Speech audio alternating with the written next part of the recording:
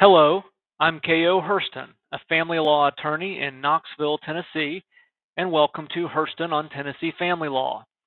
The written version of today's post appears on my blog, which is also called Hurston on Tennessee Family Law. I hope you find it helpful.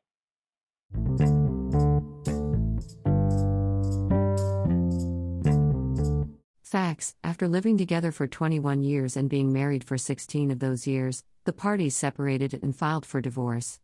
8 years ago, the Court of Appeals affirmed the trial court's decision that their prenuptial agreement was invalid. I covered that opinion here. The case was then remanded to the trial court before making its second appearance in the Court of Appeals, this time on a property classification issue.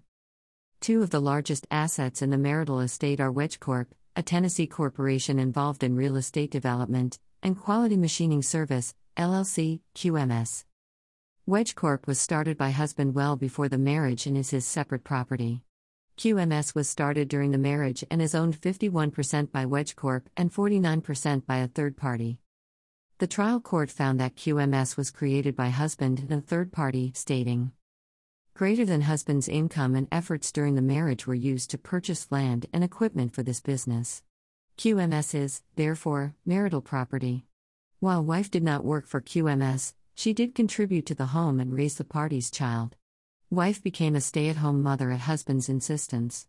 Wife's contribution as a homemaker and parent is to be given the same weight as that of husband as wage earner. After classifying QMS as marital property, the trial court included it in the equitable division of the marital estate. Husband appealed. On appeal, the Court of Appeals reversed the trial court. Husband argued that the trial court misclassified QMS as marital property when it should have been classified as his separate property. Before equitably dividing the marital estate, Tennessee courts must classify all assets possessed by the divorcing parties as either separate or marital. Separate property is not part of the marital estate and is not subject to division. Marital property includes all assets, both tangible and intangible, acquired by either or both spouses during the marriage. It also includes income from, and any increase in value during the marriage of, property determined to be separate property if each party substantially contributed to its preservation and appreciation. Substantial contribution may include the direct or indirect contribution of a spouse as homemaker, wage earner, parent, or family financial manager, together with such other factors as the court may determine. After classifying and valuing marital property, a Tennessee court must equitably divide it between the parties. The court agreed with husband that QMS was his separate property not subject to equitable division.